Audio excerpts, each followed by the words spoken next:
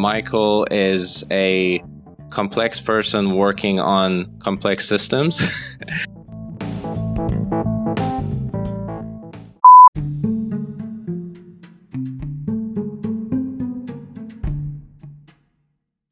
We can do just bloopers if you want. I mean, like, it's up to you guys. I mean, it's 10:40 here, but I'm like relatively awake. I'm not like falling asleep, but we also, it seems like there's technical issues, so we can chat for another 20 minutes, and if you want, you can cut like an advertisement for you can cut an ad for your own podcast using the bloopers from this conversation. That's definitely a great idea. So let's just do that. Anish, we give up on Anish. Hey Anish, I'm just typing. Anish, bye.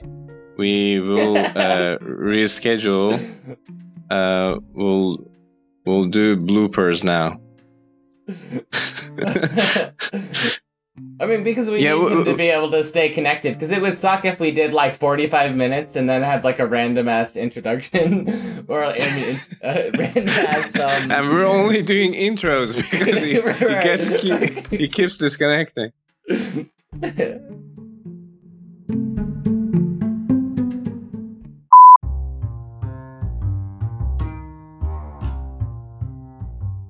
Is the event horizon? Yeah, that's an interesting one. Like, the event horizon for the Ringer black hole is like a epsilon away from its presumed stable state. Yeah. This. Can you repeat that? This is a great soundbite.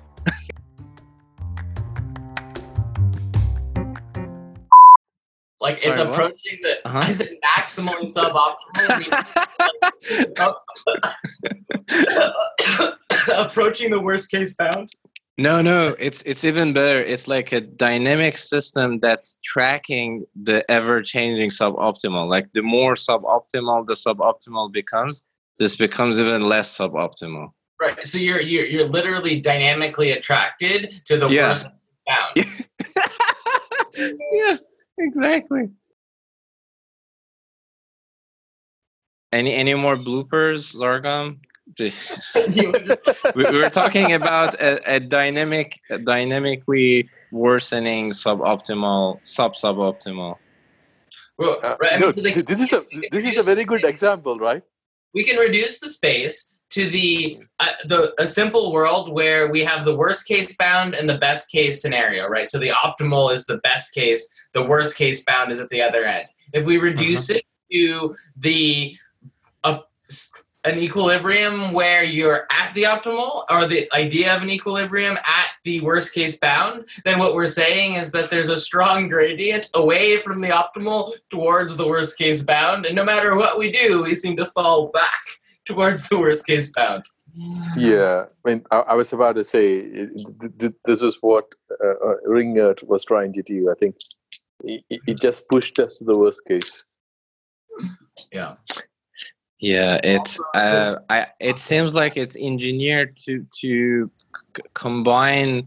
So, like, there are these systems that they're kind of fault tolerant to some degree. This one, like, the slightest shit that happens, it amplifies it. It's the exact opposite. Like, any of the 20 factors that could go wrong goes wrong, this thing's done. So it has fault resonance instead of fault tolerance. How do you call it? Fault resonance. Fault resonance. Fault resonance is like, you remember the bridge that actually resonated and yeah. So it's just a natural reference. It's a natural resonance frequency. So this has like some sort of what Zargham is alluding to is they have a feedback mechanism with a cycle which is kind of in sync with something we did, which effectively allowed it to just get worse rather than improve. Or it's a multiple of the natural resonance frequency. Yeah. Instead of having fault tolerance, which is a sort of like a feedback loop that sort of recovers from fault, it has false resonance, which is a feedback loop that causes the faults to amplify. That's a better way to put it. Yes. And it's also the opposite of anti-fragile. What is that? It's like extremely not anti-fragile. I mean, Very, fragility very is fragile. generally that. It means that if there's a fault, that the fault causes like death. I feel Yeah, like generally fragility, anti-fragility, and the sort of Talib styling is fragile, anti-fragile, robust. I've actually never been a huge fan of that styling though, because I felt as though that when you use the word robust in sort of robust optimal control, that robust optimal controllers are actually quite anti-fragile. Like, not that they don't have a limit at which point they're going to break down, and that but the term robust in robust control actually is not just sort of unaffected by sort of adverse scenarios, but if you're doing optimal control, a lot of those systems are really good at not acting when the uncertainty takes them in the direction that they want to go, and only acting when they need to act to course correct, which I would argue is actually anti-fragile by Talib's definition. I mean, isn't this the thing that we normally see in highly optimized systems? Say, for example, if you consider like Anish, by the way, this is supposed to be bloopers. Stop talking nerdy shit. Like, just there's only funny stuff. And Zargham, is there a way we could mathematically formulate a nerdy way for Ringer that you guys really suck? Like some kind of graph that we can tweet and yeah, we need a representation of it would involve resonance. a black hole and a small planet. And this is the correctly functioning ringer, and the moment that you take a step off of the area of attraction of the planet, you crash into the black hole. Yeah. The event horizon for the ringer black hole is like a epsilon away from its presumed stable state. Yeah. This. Can you repeat that? This is a great soundbite. I said that the event horizon for the ringer black hole is an epsilon away from any proper operation. This is that's great. I think we can end it here. Mic drop.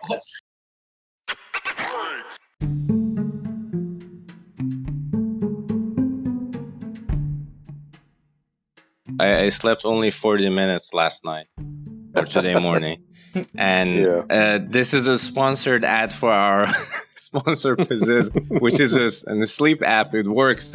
you only need 40 minutes of sleep per day. So, but Anish, I removed almost all of the questions that you added. Sorry.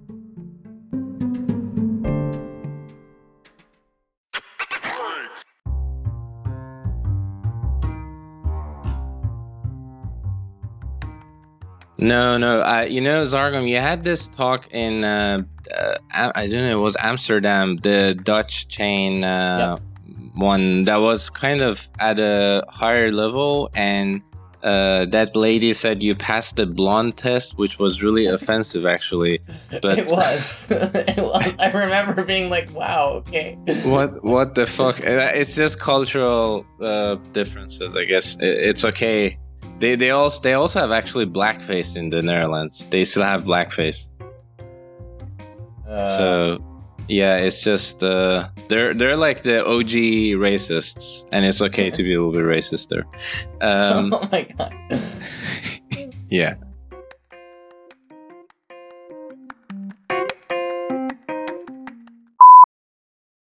And another thing I see is that, Zargham, you're a better host of this podcast than we are. So you're officially crowned host emeritus. Yeah.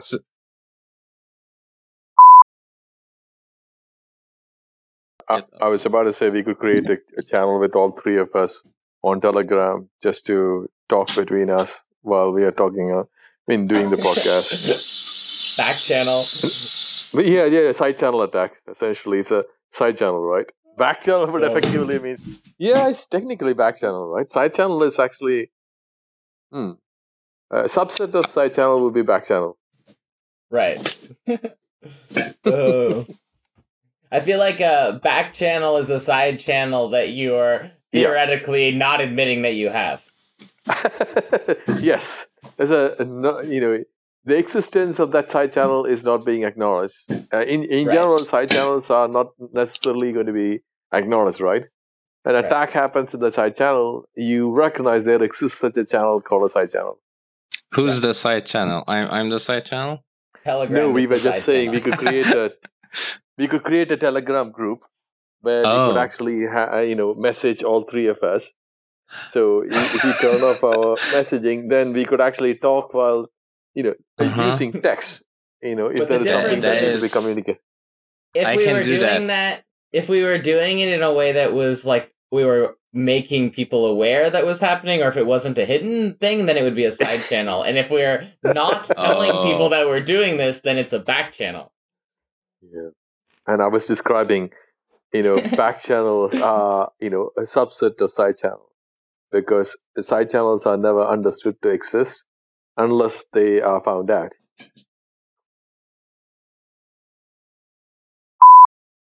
You know what? Here's a good joke. I think we're going to have like sentient digital twins of our whole consciousness emulated on a micro SD card before we have proper video chat.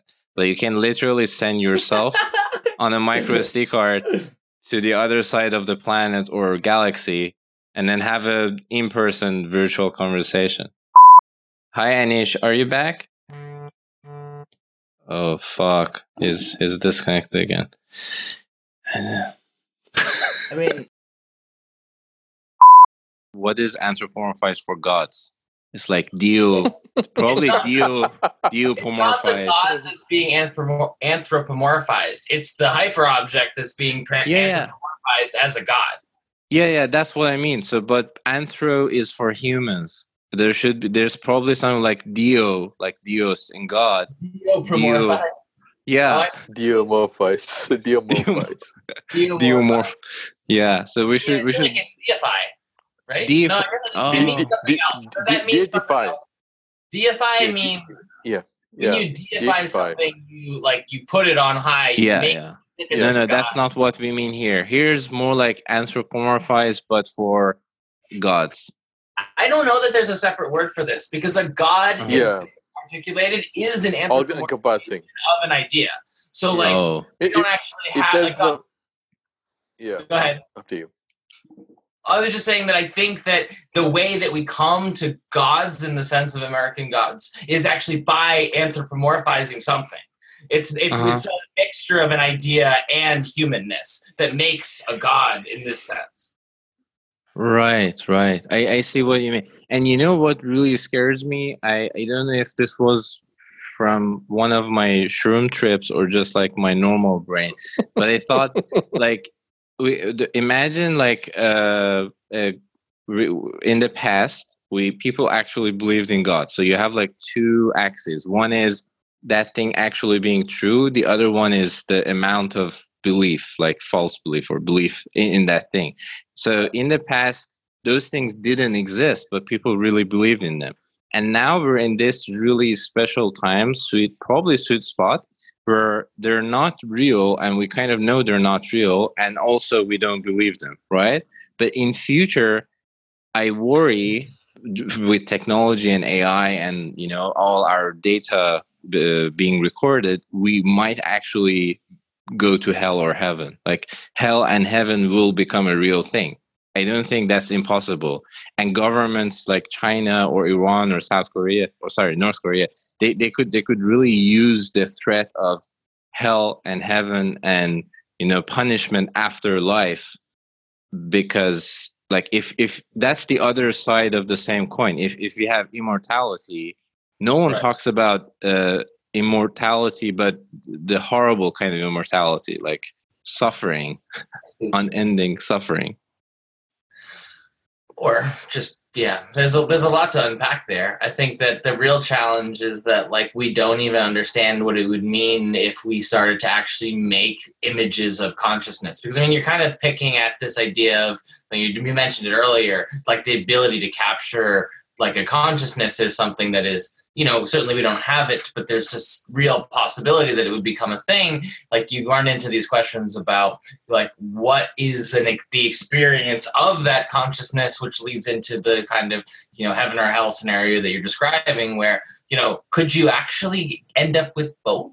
Like if you have an instance of your consciousness, you could imagine someone A/B testing that tech by like subjecting and measuring the differences in, I guess, the state of that psychological like what is even, things get really crazy fast, but the idea is if it's captured, then it must have a state, and if it has a state, that state's going to evolve as a result of its experiences, even if they're emulated. And at what point does it even still the same thing? And what happens if there's more than one of them? When do they cease to be considered the same thing? There's all sorts of things that happen when you replicate ability.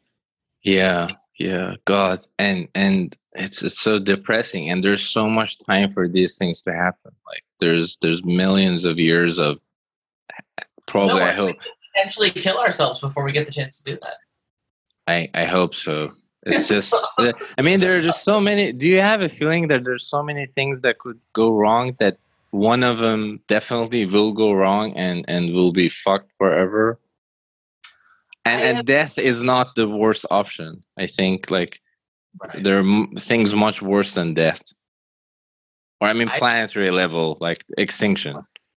Right. We're talking about we're anthropomorphizing humanity. Go figure. Yeah. Exactly. Yeah, it happened to Anish again. So I think we can say goodbye here. All right. Sounds good. Have a good one. Yeah. You too. Bye. Bye.